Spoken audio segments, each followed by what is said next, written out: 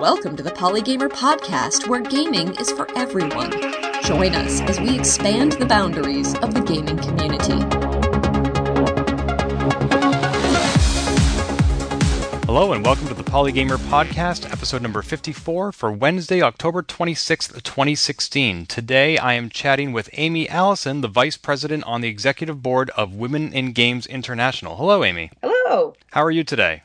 I'm good. Thank you so much for having me and for being interested in our programs. Oh, my pleasure. Thank you for your time. We're going to be talking specifically about a collaboration that Wiggy recently had with the Girl Scouts of Greater Los Angeles, but I want to back it up a bit first because it's been a long time since I've had a representative of Wiggy on the show. It dates all the way back to the summer that the podcast launched 2 years ago. We had one of your 5 co-founders on the show, Sherry Grainer-Ray. Oh, I love Sherry. Isn't she wonderful?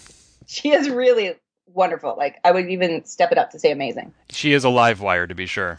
But for those listeners of Polygamer who may not have been listening to our show way back when, could you give us a brief overview of what is Women in Games International? Well, it's a group made up of not just women, but also male professionals in the industry to kind of promote the inclusion and advancement of women in the whole global industry as far as games and video games are concerned. We try to do that by promoting diversity in development teams, publishing teams, education and workspaces, and it's all based upon a fundamental belief that if we have increased equality and camaraderie among genders, that we can make bigger global impacts and superior products. So that's kind of what we stand for, and the types of programs that we put on roll up under that umbrella of belief. And we're all volunteer. It's a completely free organization to join. It's just to help women learn, network, and advance in their careers. And this is an intersectional approach as well. You're interested in supporting all women of all walks of life, all demographics, all ages? Yes, and anybody who identifies as a woman, you know. But again, our programs are completely open to men as well. So men are some of the best allies that we have. So it's open to everybody that's interested in trying to get like a more diverse group of people at the table when they're making games. And what is your role as the vice president on the executive board? I, along with the other people who are on the executive board, make steering decisions about where our goals are and where we should be focusing our energy and attention. Specifically, the programs that I head up, of course, is the Girl Scout for Greater Los Angeles patch for video game design. So that's my personal project that I kind of spearhead because we were starting to notice that we had to start catching people earlier rather than trying to recruit women who had already had an established career in a separate industry. Honestly, if you want to know the story about how that begins, I could go through that with you because it's kind of based on the fact that the Boy Scouts had one and we didn't, and how that started. But we can probably have that conversation later. I'm sure that's one of your questions. Or we can do it right now, because that is something that I'm fascinated by. On September 24th and October 1st, Wiggy collaborated with the Girl Scouts of Greater Los Angeles to hold some workshops for young women to earn their video game patch. How did that collaboration between Wiggy and the GSGLA come about? This patch was actually released in 2014 at the Girl Scouts of Greater Los Angeles, whom I can call GSGLA. And they had an event called Girltopia, and it was launched there. It falls under their STEM program, which I think they also call STEAM when you get to science, technology, engineering, arts, and math. Its origin story is this. We were at an executive meeting trying to figure out some of the stuff that we were going to do. Like we throw parties at GDC and E3 for networking events, and we were working on our mentoring program. I had noticed that the Boy Scouts online, somehow it popped up that the Boy Scouts had a game design patch or a game design loop, which is a thing that you put on your belt. So I was like, why don't the Girl Scouts have something like that? And it was literally just that sentence that came out of my mouth. And then we all looked at each other and we were like, well, let's go make that happen. So the president of the organization, Belinda Van Sickle, was really cute. She calls it a do-ocracy. She's like, if you're willing to do this, then we will totally support you and however you want to do it. So I was like, well, I'm going to go figure out how to do that. So I went to Girl Scouts of Greater Los Angeles, which is our local council, and had talked to a few people about what I wanted to do. And I had gotten to the STEM manager, his name was Kristen at the time, and told her what I wanted to do. And she was like, well, what we can start with is you can't just come in and be like, oh, let's have a national badge, because that's a very different process. And, the Girl Scouts have been around a long time and they have like a very regimented curriculum. She's like, but a starting point could be this. So they have a patch system in all the councils across America where organizations can partner with them to build something that's a 4-hour experience. So in order to do a patch, it had to be a 4-hour experience for it to fall under the STEM umbrella, which I was passionate about. It had to have a piece of technology. But it could only max out as 2 hours. So 4 hours, 2 of which had to be using actual computer. It had to also have physical elements. So the kids couldn't just sit on a computer for 4 hours. So it had to have a physical component. And additionally, it had to have a professional component, which means kind of like what Gina Davis does with her organization. If she can see it, she can be it. So there needed to be a portion where they could explore where this could lead to as a career, which was really what we were hoping for. That led to another problem. They were like, well, if you want to host this program, we have some computers, but you're going to have to find a space to host it, or you're going to have to raise money to buy some Surface Pros or something so we can teach this. So I had the frame of what was required to hit the patch requirements. I had the goal of creating the curriculum or finding the partners to make that happen. The knowledge that we were going to have to find some hardware to run it. And additionally to the hardware, it was a very strict rule that this patch technology could not require any specific hardware that they could use at home or any downloads. You would need to be able to say, go to a local library and be able to do it. So you couldn't have anything to download. It just had to be internet based. So from there, I went to find a online game creator. Most of the game creators were things that you had to download. So it was a very small market. And that's when I ran into Eline Media. Eline Media is a company that they're involved in the National STEM Challenge, where the winner gets to go and meet the president. And the thing that they use with National Game STEM Challenge is their program called GameStar Mechanic. So they were established. They had already worked on a STEM program, so their curriculum was already STEM aligned. They had a good name. They had an online and streaming game development program. So it was evident that they were going to be our partners because it fit all the requirements. They were happy to do it. So I had the partner for the curriculum. We had the idea that we were going to recruit women in games volunteers. So you had an actual female from the industry coming to teach the patches to the troops. So we were managing the volunteering and the training.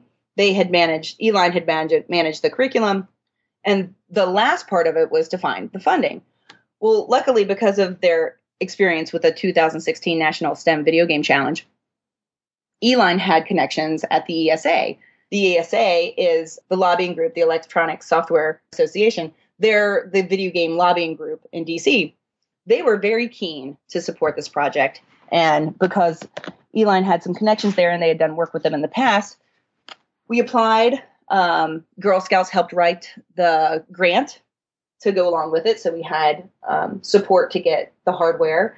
And we had, of course, sorted out all of the sponsor requirements of like where their logos had to be and all that great stuff. And we launched it at Girltopia, which was a one-time event in 2014. But I don't think that it really took off. But the whole village for the STEM village was called Game Changers because they were announcing the video game design patch, which was nice. It was held at the Los Angeles Convention Center. At that time, we kicked it off at Girltopia.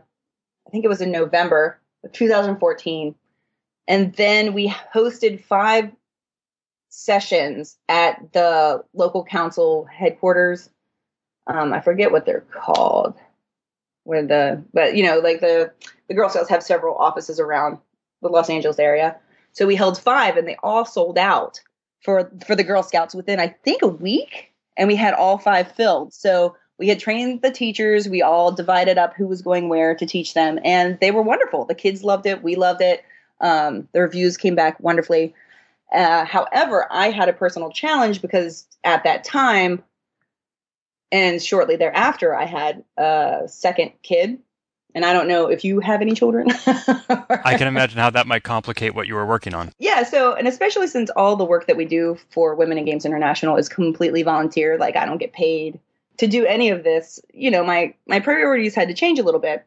And it was successful, and we had met all of our requirements of what we were going to do. But, I was a little sad that it kind of went down after I had to shift my attention. But luckily, Christine Farmer, who has now stepped up to run the program, she kept nagging at me for the last year saying like, hey, I want to get this started again. I want to do some more stuff. And Christine is actually a real success story for Wiggy, because she started coming to our events when she wasn't even working in the industry, trying to network to get in the industry. And due to her involvement with Women in Games and her volunteerism, she was able to land a job because people knew her. They knew that she was a hard worker. So I'm really proud of her and how she's stepped up to lead this program, because I couldn't do all the administrative, shuffling and emailing anymore. With that, another strong member on the executive board, Chrissy Franco, was working on a partnership deal with Sony Santa Monica, the studio for PlayStation that does God of War and others. And they wanted to do something with Wiggy for their Diversity Month, which happens in October. And it just happened to be that we were all having these conversations at the same time. And they had heard about our patch program before. And in fact, Shannon Studstill, the head of studio over there, had come to Girltopia with me to do a panel for the Girl Scouts as part of the conference offering. So she was actually on the panel. So she's been with the program since the beginning. And I'm a big fan of Shannon. There's so few studio heads that are women in the industry anyway. So they were like, well, why don't we relaunch this patch together? Because, now my kid's a toddler. She's in daycare full time now. I took some time off to be with her. And now we're ready to get things going again. So it seemed like that was the perfect way for us to do a sponsorship.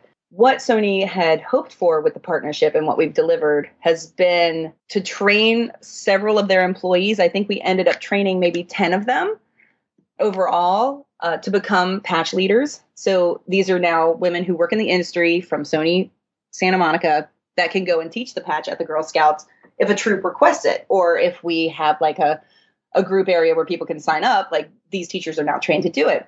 That was a huge part of the partnership for me, because it's hard to find people who will give up their time and volunteer their time to get trained and then, go out and work with 30 kids on their one Saturday off, to, share what they've learned.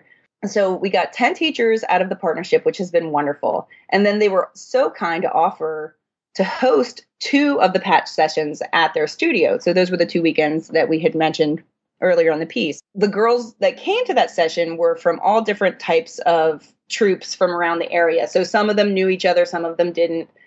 They just all showed up and signed up. And I have a feeling that these 2 sessions also, the signups filled up incredibly quickly. I think even quicker than a week this time, because there were only 2. How many Girl Scouts filled up these workshops? How many participated? We can take 25 at a time, because that's how many laptops we were able to purchase with the ESA funding. Great. Yeah. So there's 25 girls at a time, and they are so adorable, and they all bring their things. And what was so great was there was even one girl this past time at Sony that had taken the patch the first time in 2014. So she had the patch already on her vest. So it was really great to see that she came back to repeat it.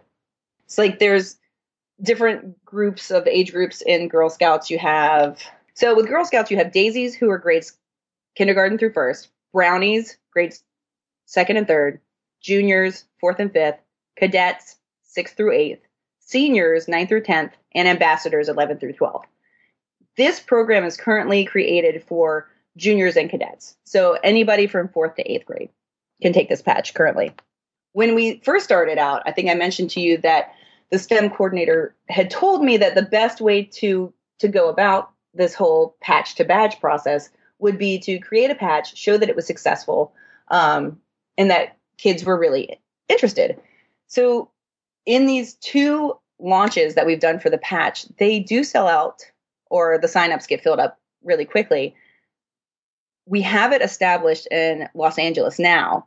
Sony wants us to actually go up to their San Mateo offices in the San Francisco Bay Area to do another one. So we're planning to spread the patch into different cities. So we want to go to San Francisco, Chicago, New York, and in fact, anywhere that there's some industry professionals who are females or men But obviously we would prefer females because of the if she can see it, she can be it whole attitude. And that's what phase 2 is for us, is to get this curriculum going in other cities by finding, like Sony, a studio that might want to partner with us to say like, hey, we've got a couple of female employees here that would like to do it. Like, we'll sponsor it. We'll like help get the word out. We'll work with our local council, because right now this patch is only available for the Girl Scouts of Greater Los Angeles. So I'm working with them to figure out what happens when we get those curriculum requests from other cities, because we get them all the time. And we have ever since we've launched in 2014. So that's our next step, and where our attention is going right now is how to take the programs to other cities, because now that we've tried it in Los Angeles, it's proved that it's successful. It has proved that it is popular. And if we can get it into other cities and that continues to be the case, then perhaps Girl Scouts will consider having that as part of their badge curriculum. My daughter is a Girl Scout. She is currently a Brownie. She's in 3rd grade.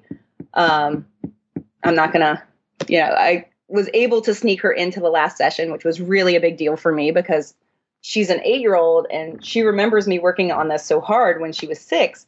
And she finally got to take the patch with me as the teacher. And it was just this whole full circle moment for me, which was really great. And now she's got the patch on her sash, and it just makes me beam with pride. And I'm really excited to have gotten to share that with my favorite Girl Scout. You mentioned that you want to expand to Chicago, New York, Boston, etc., and you'll probably need some local sponsors, as you mentioned, some mentors and teachers in each of those areas that you can train, and those would be coming from people in the industry. How would you identify those partners? If a company heard this podcast and want to volunteer themselves to be a collaborator in issuing this patch locally in their region, what criteria would they need to meet? The partnership that we did with Sony, I think, is going to be a good model for how different studios or other organizations can get involved in other cities. And this is how it worked out. I think I mentioned to you before, they were like, hey, we want to participate in this program. What can we do? Like, how can we help you do this? And how can we get involved? So we really looked at what we needed and what the resources were that were required. So for us, it was easy, like, especially if we're starting in a new city, I'm going to look for partners who can, nominate several people from their studio. Again, preferably women if possible, because if she can see it, she can be it. And somebody who's willing to possibly even host the first couple ones at their studio, if that's a possibility. If not, that's okay, because Girl Scouts usually have computer labs that they access for their other STEM programs like coding. So maybe considering that if they want to become a partner. There are a few administrative fees to get the program running. So when I mention like a sponsorship, it's just, it's also benefits their studios too. It gets the word out that we're having it there. But that helps with like patch curriculum, the patches themselves, administrative costs for the Girl Scout councils, because, they're a fully run organization on donations. So those types of things augment those costs for us.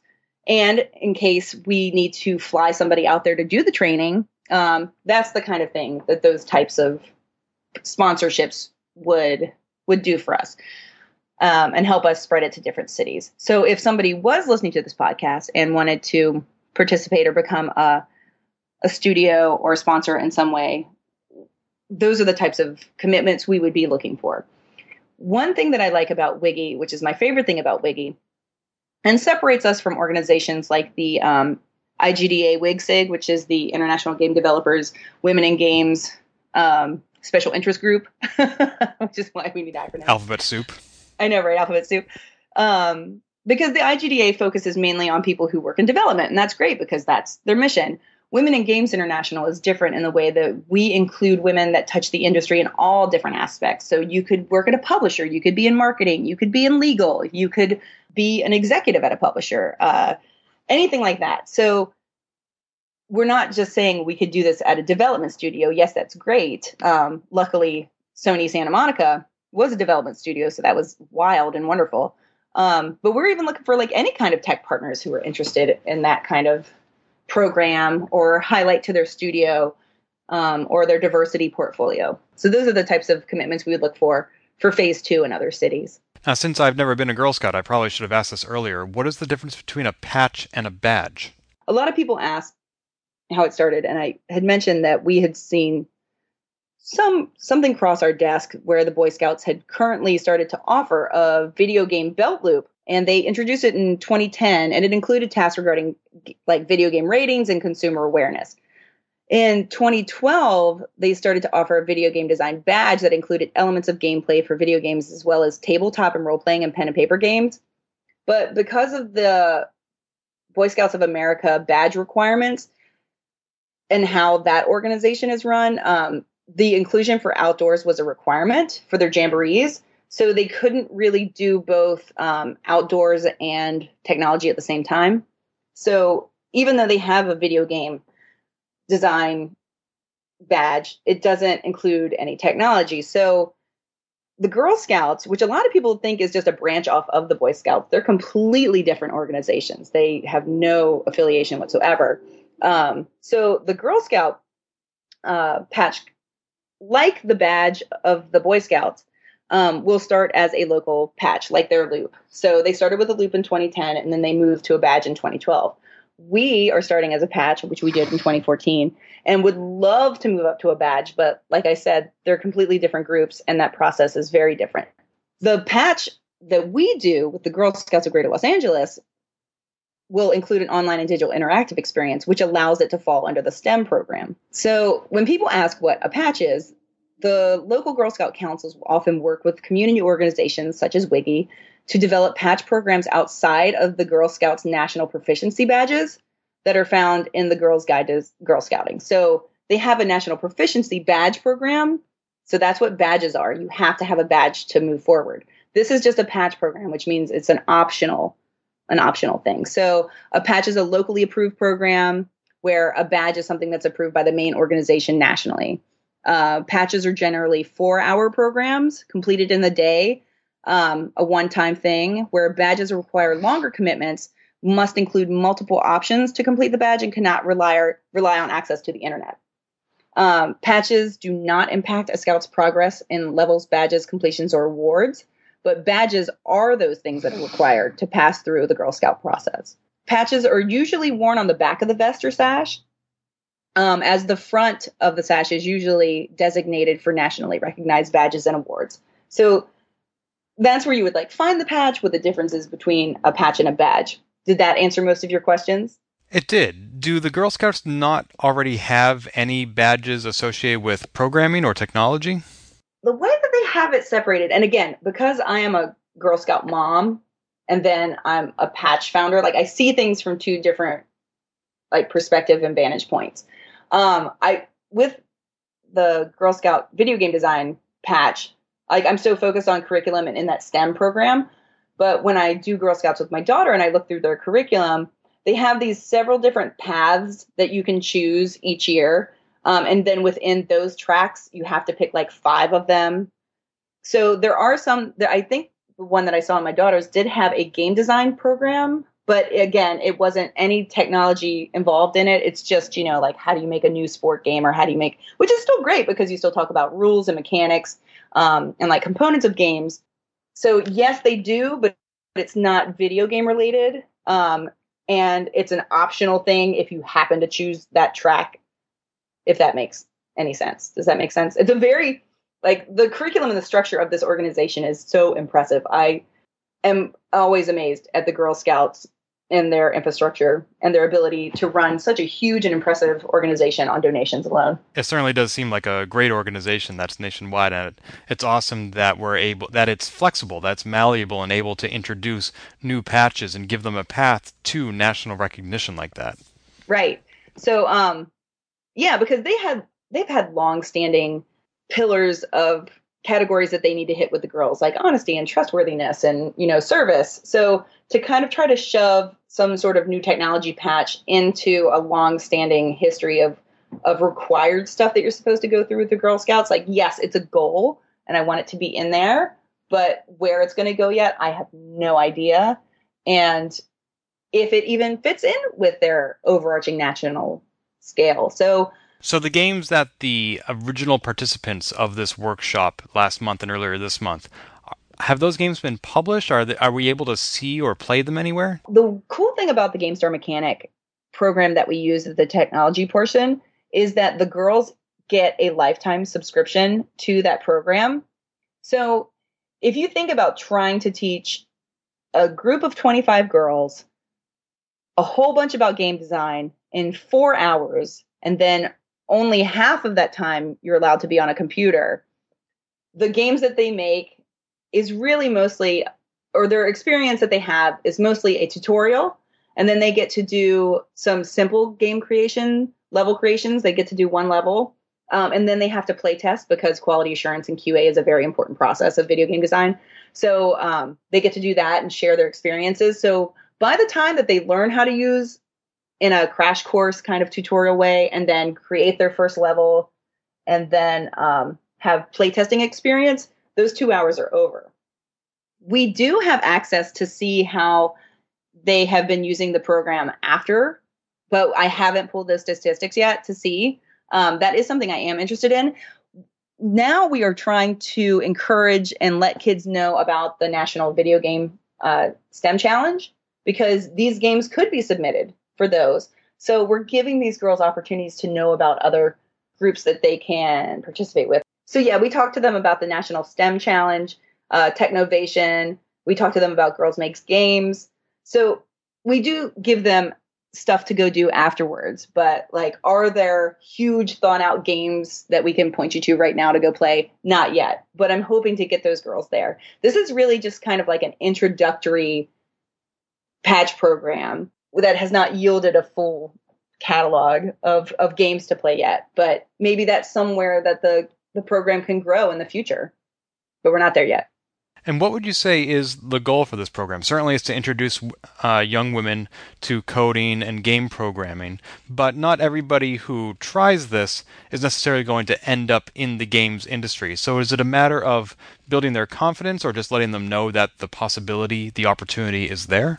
Well, that's a really good question. It's not necessarily all about game coding and design. And one of the things that we actually focus in the professional portion of the patch is that if you're an artist, there's a place for you. If you like music, there's a place for you. If you want to be a lawyer, become an entertainment lawyer. There's a place for you here. It's not just for the coders and for the people who want to do game level design. It's really just letting you know that if you love video games and you have other interests as well, just know that there could be a place for you here if that's of interest. Because when we have the panel of people who are females in the industry, they always ask, well, how did you get started in this? And a lot of the women who speak to these girls admit that it was a happy mistake that they ended up there. They knew they wanted to be an animator. They loved playing video games growing up, but they took the film track because that was the only obvious choice for them. We felt that by letting them know early that you don't have to just be a coder if you want to, be involved in the video game industry. You can be there. If you want to be a coder, that's amazing. Still come and talk to somebody who is a coder and help to find out if this is the type of coding that you want to do. So it is about opening their eyes to just this whole industry as a whole, because a lot of people in my generation, even a couple generations younger than me, end up here who are women as a happy mistake. And then they love it and they're like, why aren't there more of us? And we have to go and catch kids earlier to let them know that that's even a possibility. And what other opportunities are there for them? For example, I know you're heavily involved in IndieCade, aren't you? I used to be a couple years ago. Again, I made another human, so I've kind of been laying low for the last couple of years. But yes, I did. And I did attend this last weekend. So, I've gone every year and I love them and I help them out whenever I can, but I'm not as involved as I used to be. Because as you and I are speaking, IndieCade West, that's the, or Prime, or the traditional IndieCade Festival out in Los Angeles, that was just ended 4 days ago. Yeah, it was just a couple days ago, and it was wonderful. They switched it to the USC campus. Sadly, it's no longer in Culver City. But that seems like a great event to have invited the Girl Scouts to, and say, hey, if you like this patch that you just did in this workshop this weekend, come check out IndieCade and see where you could end up. Absolutely. And in fact, Ken, there's so many things I would love to do with this program. So I'm like, absolutely, we totally could do that. It's just, finding somebody to curate all this information to give the girls. I think that we did mention it at these last couple of patch programs because, again, of my participation with IndieCade in the past. So, it was mentioned, but it it would be nice to like keep connection with these girls afterwards, to be like, hey, Indiecades this weekend, like come and check new stuff out. But I don't think that the Girl Scouts of Greater Los Angeles is, number one, allowed to let you have that kind of access with them beyond to update them. But if there are organizations or events, that are pertinent, I do think that we would continue to include and mention those in the classes. But we don't have a scheduled, organized calendar of events that we're pushing the girls towards or letting them know about. Because we do give them a handout of all different types of programs and tools they can use in specific disciplines that we give them. So maybe that's something we could augment with it. Ken, maybe you should come join our group and volunteer. In my copious free time. Yeah, right. I'll just give up all these other podcasts that I do. Sure. I've listened to your podcast before, actually. It's really funny. I didn't realize that until I heard your voice when we got on the phone. I was like, oh, I've listened to this guy's podcast before. Oh, thank you. Good. I appreciate that. So you said that you aren't necessarily giving them a calendar of events, but I am curious about other Girl Scouts who were not among the initial 50. What opportunities will they have to do this patch? Will it return to the greater Los Angeles area? Oh my gosh, that's a perfect question, Ken. Yes, as a matter of fact, and we're getting ready to do a video that's going to help get the word out that this is available now in Los Angeles. So if your troop wants to come, or wants to have one of us come to your, troop meeting and like do a 4-hour session, we'll do that. We'll come to you. Like that's what we train those teachers to do. If an organization in the Los Angeles area wants to host one, we can put it out on the public boards for the Girl Scouts to say like, hey, we're hosting one here this date, sign up. Those signups have and probably will continue to fill up quickly. So either we can go to the troop individually if everybody in the troop is interested, or we can continue to host, or we can continue to partner with people who want to host sessions at their buildings and have us there. So there will be, you have to, if you want to take the patch or if you want to have a female video game developer come to teach the patch at your troop meeting, you email programs@girlscoutsla.org. So that's program@girlscoutsla.org. Excellent, and there'll be a link to that in the show notes found at polygamer.net. We've talked a lot about the Girl Scout patch that you've created in collaboration with multiple partners, about its history, its implications, its future. There are a couple of other topics I'd love to chat with you about, but before we move on, is there any aspect of the Girl Scout patch that we've somehow overlooked? Let me think. One thing that I know that we would love to do if it happens in the Los Angeles area is to expand this patch into other age groups. Right now, it's just for the juniors and the cadets. So eventually what we would like to do is have something at the senior level, at the ambassador level. The thing is, if you're going to do something that spans ages, and this again goes into, like curriculum creation, you can't assume that somebody was a junior and took the class if you're creating something for seniors. And you can't create something for seniors that is just a copy of what somebody might have done as the juniors because they might have already taken that. So they have to be standalone, but they also have to have like a consistent theme and a growth throughout them if possible for those options. So that's something that we would like to take on later, which we haven't gotten to yet, but I would love to offer something for the older girls. One thing that I have noticed is working with the Girl Scouts and then having a Girl Scouts of my own is as they do get older, their requirements are pretty heavy, especially as the girls work towards their Gold Award, which is the equivalent of the Boy Scouts Eagle Scout-ish kind of thing. Those girls are really busy when they get to that last point. So maybe it's just something for seniors. It would be really cool if we could do something for younger kids, but I don't think that their attention span is where it needs to be able to do a 4-hour patch session. So we're happy working with juniors and cadets, but it would be really fun to explore something for seniors and ambassadors as well, if there was space and time in their very busy schedules. Well, that's actually one of the things I wanted to talk about is there are a lot of groups doing similar things to what Wiggy is doing with this patch program, not specifically with the Girl Scouts, but the broader goal of getting young women into game design, introducing them to the concepts, making those opportunities available to them. Some great organizations like Girls Who Code, Girls Make Games, App Camp for Girls, Code Liberation Foundation, some of whom have been on this podcast.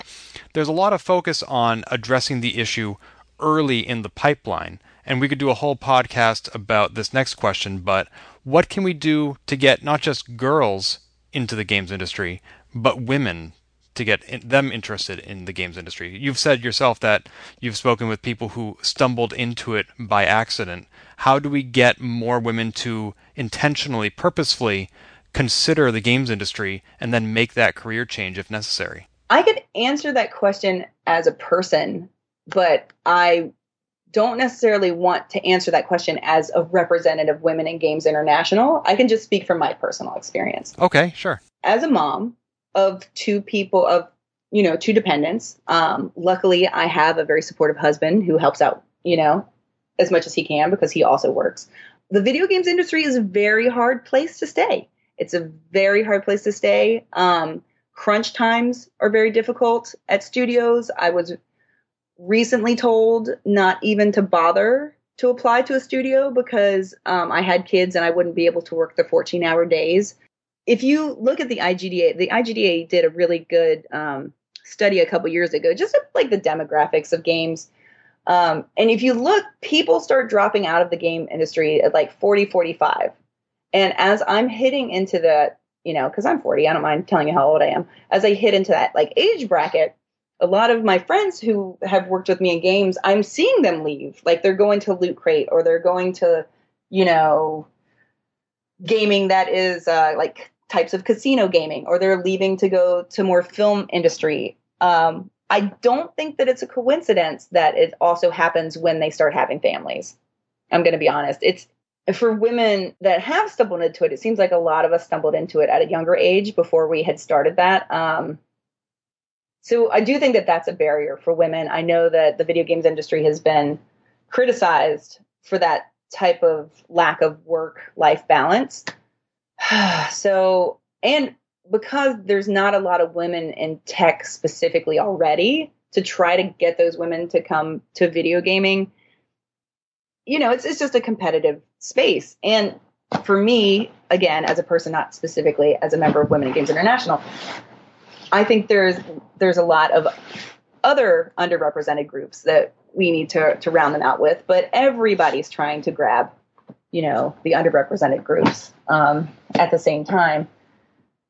So it is, I don't really know what the solution is to pull women in at these later ages, except for the fact that, I don't really know what the answer is to that. I wish I knew. So I think that's why we wanted to start earlier with girls in the Girl Scouts, because, once you're kind of settled into a career, it's hard to switch over. I don't feel like I answered your question, but I can tell you why it's hard to stay in as a woman. Right. If you want to have a family. It's tough.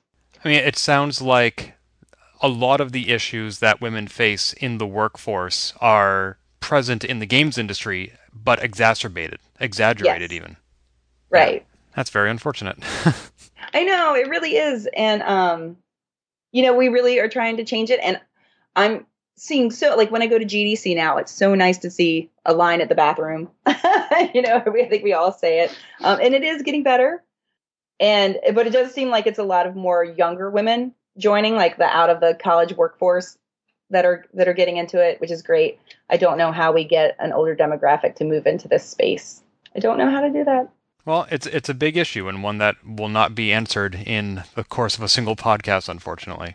Yes. But there is, I do want to end on a high note, and there is a completely unrelated topic that I want to briefly chat with you about, which is that you just got home from Oculus Connect 3. Is that correct? I did. Yes, I did. Yeah, so this is an annual convention, I believe, for Oculus Rift, and it's the first time it's been held since the device became consumer available earlier this year in March of 2016. So what, if I may ask, what was Oculus Connect like? Well, I don't know if you know, but I'm actually in the Oculus Launchpad group for 2016, which is their initiative to try to get more underrepresented groups developing early for this platform. I actually did not know that.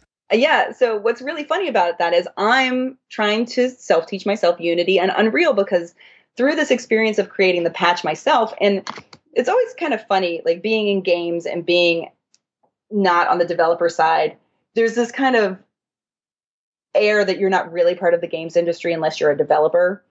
So I don't know if maybe that was what was constantly pecking at me, that I'm like running this program, but I've never made a game myself. So I've always wanted to work in serious games. I don't know if you know what serious games are. Of course you do. But like if your listeners don't know, it's like taking that entertainment aspects of a video game interface, but with long-lasting takeaways, whether it's, teaching or a simulation to help you with something or empathy or whatever.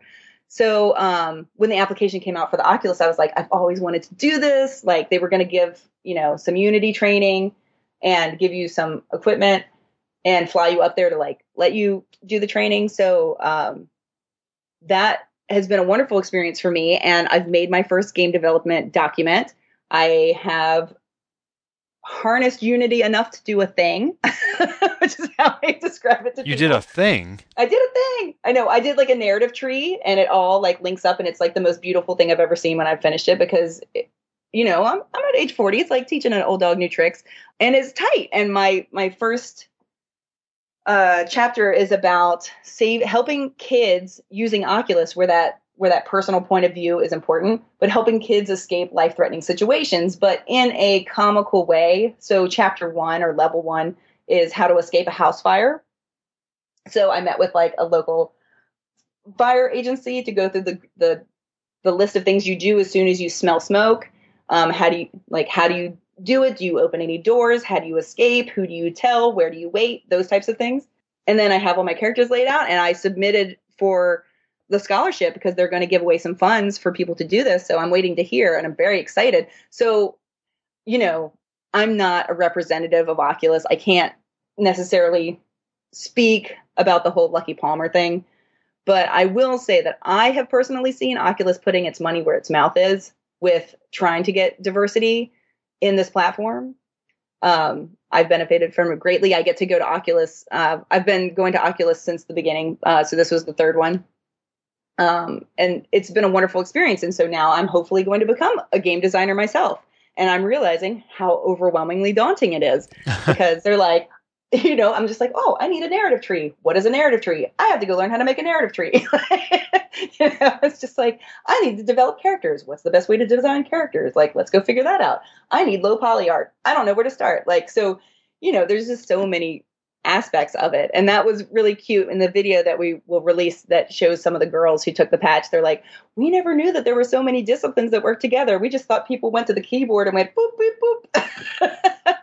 And it's like, no, there's a whole lot to it, which again was why it was so important to do this program with the girls. It's like, if you're an artist, there is a place for you. You don't have to be a coder. People have this wall of barrier with video games where they think you have to be good on a computer. And I mean, I have, a higher level than most computer skills, but it's a challenge to learn Unity and to like wrap your mind around, making good characters and a good story with no bugs. And it needs to move at a certain pace and it has to have the right number of achievements to move a player through it. Like for women who are really good at multitasking, I think this is a great field for them because there's so much stuff going on in game development. So Oculus Connect was amazing. They have been really supportive. I would love to do a VR patch for Girl Scouts, but I don't think that's going to happen because of the requirements that I mentioned to you sooner.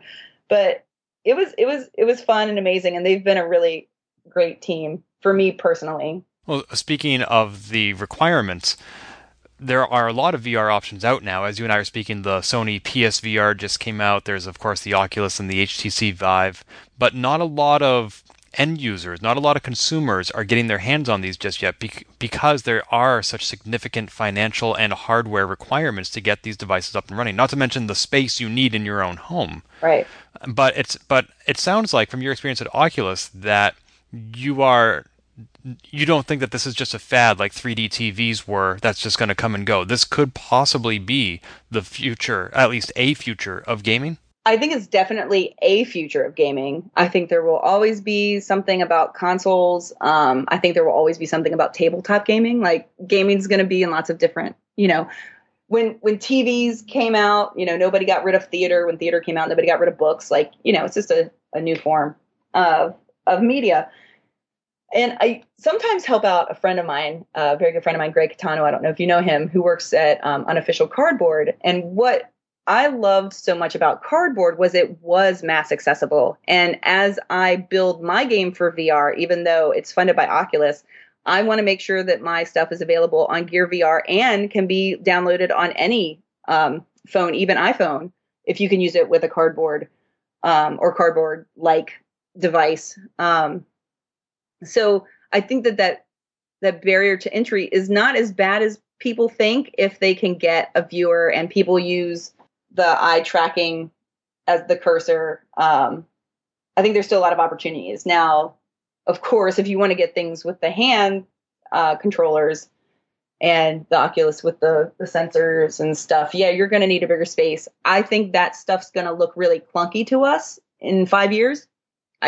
It's just going to get better and better and more simplified. But the fact that you can access it on mobile, I think the entry level is a little bit better than people typically think for the, I hate to say lower end, but the simpler VR experience. Because film can be done that way. You don't need an Oculus necessarily to see like a VR film or experience something like that. Does that answer your question? You certainly have, and I'm looking forward to getting my hands on some of this equipment as well. Not necessarily at my home. A lot of these devices require a PC, a Windows-based machine. I'm a Mac user. I do have a PlayStation 4, but again, the expense, even given that I already have the base equipment, is prohibitive. Well, let me tell you, that's exactly what I told them at Oculus. Is, somebody introduced me as an Oculus developer, and I was like, I don't even own a PC. Are you kidding me? I'm not. Like, I can't afford a PC and an Oculus. That's crazy. But what was really great at Oculus Connect 3 is that they announced that not only are they working on making those computers more affordable, but they're even making laptops now that are VR ready. So if I do get that funding from Oculus, I do plan to get on a laptop that is VR ready, because I do think that it's good to invest, because I'm also a Mac user, and that is a problem, because while I was trying to do something for the submissions for Oculus, I'm trying to use Unity on a Mac, and I can't get it to, talk to things that I needed to, even though I had the Android thing on there as well. So again, this is like those pioneer days, like while VR has been around for a very long time, just commercially now that it's accessible, somewhat accessible, like you said, with the costs, that this is just going to continue to get better. There's going to be more accessibility. It's just got to get there. But for creators, especially, it's definitely an expensive endeavor. Well, it's an exciting time to be a gamer and to be in the game industry. We have more dimensions added to our games. We have more women being added to the games industry. Things are looking up all around. Yes. Yes, they are. I know, right? And we're part of that change. Ken, you talking about stuff that's happening, and like, me with this program, and like actually taking advantage of the programs that are out there, like the Oculus Launchpad program. That's what I love about this industry, is people are youthful, they are imaginative, and they're innovative. And that's why I want to stay so hard, even if I can't find that right work-life balance. It's worth fighting for. It's worth fighting for. And, I just can't beat my coworkers and the friends that I've made in this industry. Wonderful. Can you remind our listeners where to find you or Wiggy online? Any contact information that you want to include in the show notes? Oh, absolutely. So you can find me just on LinkedIn under Amy Allison. I don't have it. I'm not important enough that you have to like email me or you have to like know my email to find me there. So you can find me on LinkedIn, Amy Allison. And then getwiggy.com is our website. We're doing a new page to talk about the patch and stuff. So that's coming soon. We'll have a video up, but we're really good with our Twitter and our Facebook accounts to let people know what's going on, especially if we have discounts to conferences. It is a free membership. So all you have to do is go and click like, and automatically you get all these great discounts to conferences and learn about new things. And the Wiggy newsletter, and even though I'm a little biased, is one of the best newsletters I get in my mailbox. So I would sign up for that. So again, that's at getwiggy.com.